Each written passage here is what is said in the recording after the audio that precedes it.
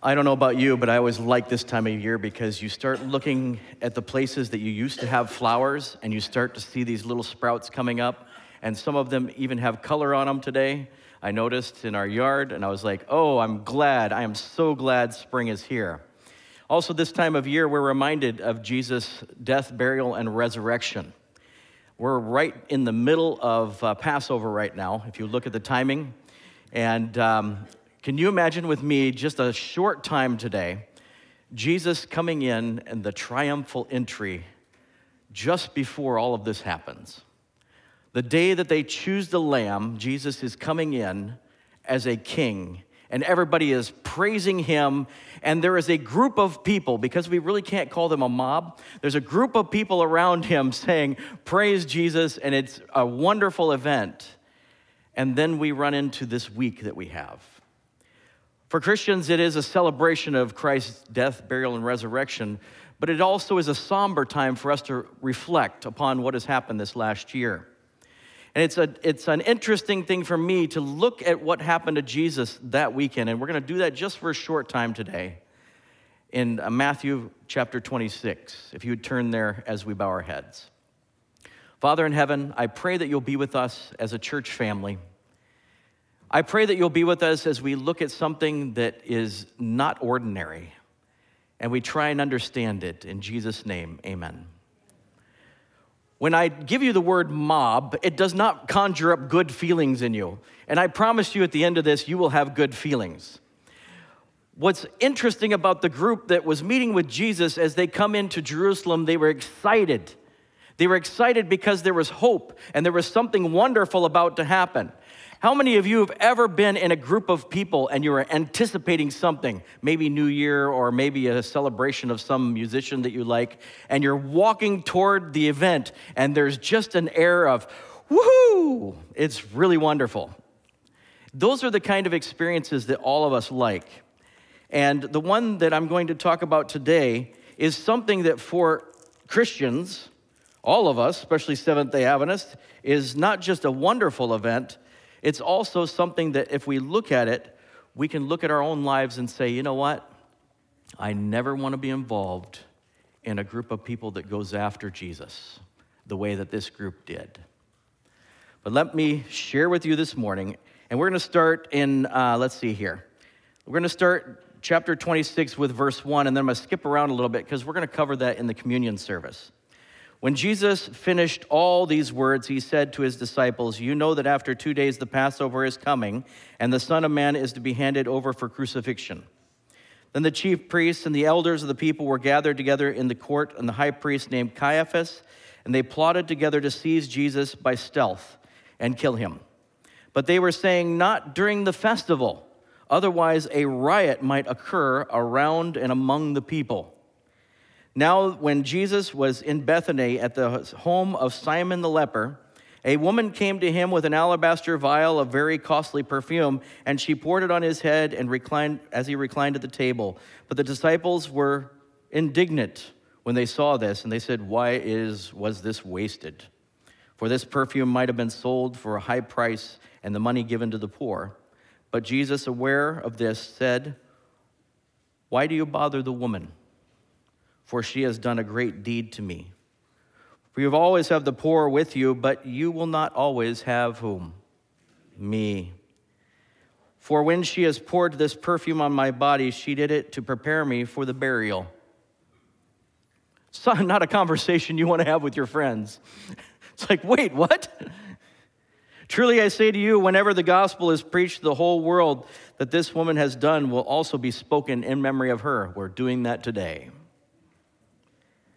Then one of the 12, named Judas Iscariot, went to the chief priests and said, "What are you willing to give me to betray him to you?" And they weighed out 30 pieces of silver to him, for then it began looking for a good opportunity to betray Jesus Christ.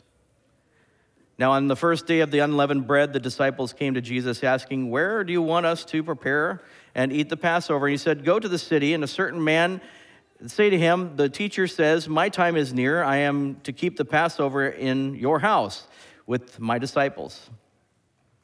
The disciples did as Jesus directed them, and they prepared the Passover. And this is where I'm going to skip a little bit because we're going to experience in just a bit the communion service. We're going to go to verse 36 next, but I just want you to kind of look at that picture we just read. If you have somebody plotting against you behind closed doors, they've openly addressed you a few times, and you can see them coming a mile away, at least Jesus could. The disciples obviously did not. What would you do? Our carnal intuition is to attack back or to run away and hide. That's typically what we would do. But as we're celebrating this weekend and as Passover is going on, as the Orthodox wait for next week and the Romans this week, they do it, we turn to a short little passage about a group of people that are surrounding the Lamb of God who takes away the sins of the world. What would it look like to be surrounding Jesus at this time? Many of us would have expectations like, he's going to become the king. He's going to become wonderful. We followed him. We are the disciples. We are the apostles. Just days before this event, Jesus was teaching. He was preaching, and he was healing. Can you imagine what it was like to just experience that? That would be wonderful. It would be awesome. But slowly behind closed doors, whispers started because they wanted to take him out because he represented something that was very uncomfortable for them. And it wasn't just change. It was that he was the Messiah and they had missed him. Only a few people at first, but slowly those that did not like the teacher for this, that, and the other reason got together. They talked, they schemed to get rid of Jesus and his teachings. They should have embraced the Messiah, but now they didn't want change at all. They didn't want it at all. In fact, it got so bad that they joined forces with the Romans. They hated the Romans. I don't think you understand how bad they hated them. It was awful. They were tyranny. They were ruling over them. They had people that would try and kill them all the time. They didn't like those Romans. But in the case of Jesus, their hatred got so bad that they killed Jesus and they joined forces. Now, the disciples had planned to protect themselves. And you know Peter, he was kind of that, fisherman guy, but he was more than that. He was one that loved Jesus with a fierce behavior. And I'm going through this story really fast. But Jesus, as he is going to, we're going to read in a minute here, is trying to deal with Judas coming to betray him. Peter says, "I'll attack everybody." And he hit one of the servants' ears. His name was Malchus. Poor Malchus. Can you imagine getting your ear chopped off? That wouldn't be real comfortable. But Jesus said, "Hang on." Reaches down, grabs that ear. I don't know if he brushed it off. That's just my mind. A little OCD, Puts it back on. And it's healed like it never came off. Can you imagine the anger and hatred that surrounded Jesus and the love that Jesus exuded through his whole body and even gave to the people that were attacking him? In fact, as Jesus is on the cross, he's counting those close friends. And you know what? There's not many of them. They all ran away. In fact, the ones the day before that had been singing Hosanna and everything else, they were gone. In fact, the mob was chanting, "Not our king, but Caesar alone." A group of people that were so religious, but now they were looking at Caesar and saying, "We'll take him over you." The leaders of Israel, the temple, attacked silently behind doors, and with the synergy of the crowds, killed Jesus. Only John, his mother, his aunt, Mary Magdalene, and Mary Clopas' wife were there. When you are beat down and tempted to retreat or be depressed, Jesus is still there. And he's saying something that kind of blew my mind last week when I was studying this. It wasn't, "Father, destroy them all." It was, Father, forgive them because they do not know what they're doing. Luke 23:34. Forgive them. Jesus forgave them. Acceptance of his blood for sin frees you to forgive other people. Let's read on. In verse 36 of 26.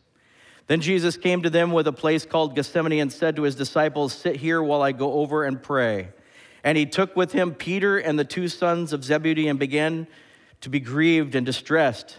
And he said to them, my soul is deeply grieved to point of death.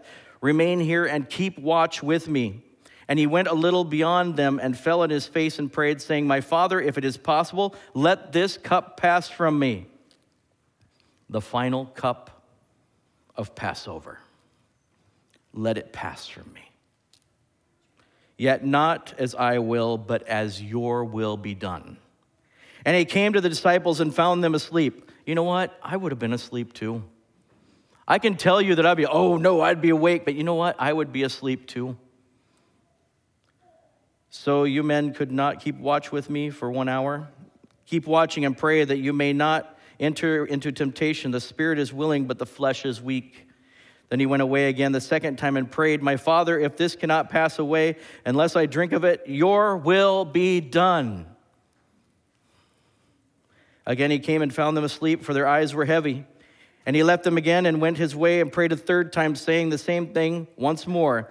Then he came to the disciples and said to them, are you still sleeping and resting? Behold, the hour is at hand, and the Son of Man is being betrayed in the hands of sinners. Get up, let's get going. Behold, the one who betrays me is at hand. You've spent a number of years with Jesus and with these people here. And while he was still speaking, behold, Judas comes. I wonder if Malchus was standing next to Judas. I don't know that. That's extra biblical. But in my creative mind, I'd be like, Malchus was standing right next to him. And you know what? I bet Peter lunged for him, was going to take him out. But that's beside the point, because what happens next is something so kind from Jesus that I can't even imagine it. Because when some people come to attack me, I have 3 nationalities going, we ruled the world at one time.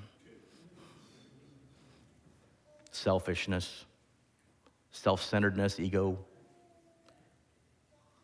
But what happens while Jesus is still speaking? Judas, one of the 12, came up, accompanied by the large crowd with swords and clubs, who came from the chief priests and the elders to the people. Now he who is betraying him gave him the sign by saying, whomever I kiss, he is the one, seize him. Immediately Judas went to Jesus and said, hail, Rabbi. And he kissed him. And Jesus said to him, get this. The one that's betraying you, get this. Friend, do what you have come to do. Then they came and laid hands on Jesus and seized him. And behold, one of those who was where Jesus was reached and drew his sword and struck the slave of the high priest and cut off his ear. Then Jesus said to him, put your sword back in its place, for all those who take up the sword shall perish by the sword. Or do you think that I cannot appeal to my Father, and he will at once put at disposal more than 12 legions of angels? How then will Scripture be fulfilled, which says that it must happen this way? And at this time Jesus said to the crowds, have you come out with swords and clubs to arrest me, as you would against a robber? Every day I sat in the temple teaching, and you did not seize me.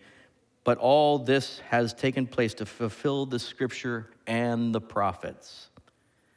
Then all the disciples left and fled. Then you know the rest of the story. If you don't, please read on this afternoon. Jesus gets sent to this person and this person. They flog him. They put a crown of thorns on him, and eventually he is killed. But Jesus forgave them. I tried to understand this week how we could go from a bunch of people that were following Jesus singing Hosanna to the next, chapters that they're trying to kill Jesus and they're in a big mob. It looked like they were blinded with anger and all kinds of things. I looked through these books this last week, what it means to be mobbed. It's worse than bullying. It's actually trying to take somebody out without killing them, but basically killing them. I tried to understand how good people could become evil so fast. Trying to understand why in the world would this happen. But something came to me as I was reading, and it came from this good book, the Bible. If I be lifted up from earth, I will draw all men to me. You see, all of us, if we act like Jesus, we will do the very same thing with kindness and tenderness. We'll get beat by the people that hate us. And we need to do it because if we don't, they won't see Jesus. And if they don't see Jesus, there is no forgiveness. And if there is no forgiveness, there is no eternity with God and with our friends. In John 12:32, it says, if I be lifted up from the earth. And it was almost a proclamation that this is going to happen. You see, the mob was silent after Jesus died. They went silent, and even the Romans, the toughest group of people, they put them on the entrance and they sealed the tomb. And guess what happened? When Jesus comes back, all of those tough guys that could have taken out anybody in this little square footage, you would not be able to survive no matter who you are. They were trained killers, assassins. They would have killed you. And when one angel showed up, Mommy! Passed out. And when his disciples came to the tomb that morning, there was a report of no soldiers, and the stone was rolled away. You see, the crowds went silent. They were no longer angry because they thought that they had had something that they wanted. And then the disciples, the apostles, met in the upper room, and the Holy Spirit came.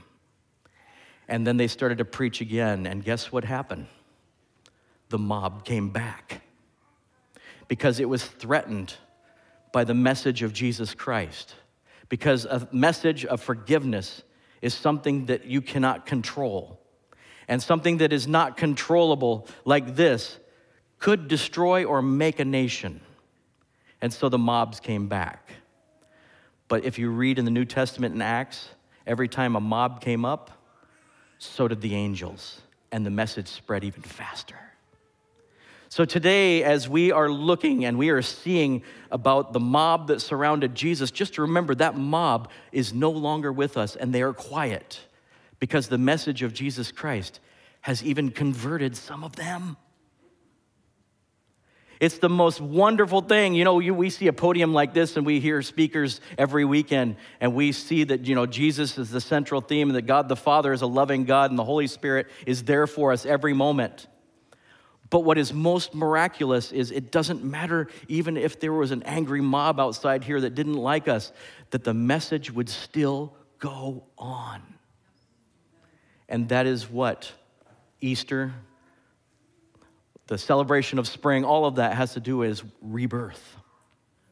So I hope today, as we do the rest of the communion service, that your heart is somehow and your mind is somehow rebirthed today. And that even if you in the past have been angry toward God, that now you'll be converted by him and follow him and preach the message that may even bring a mob. Let's bow our heads. Father in heaven, I thank you for responding even to Peter and the people with the clubs and the swords, that you responded in love.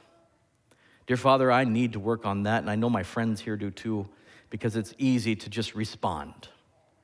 But dear Father, convict our hearts and be in every ounce of us as we teach others about your loving grace, and that you love us so much that you sent your Son to die, but more importantly, to resurrect, to give us hope. In Jesus' name, amen.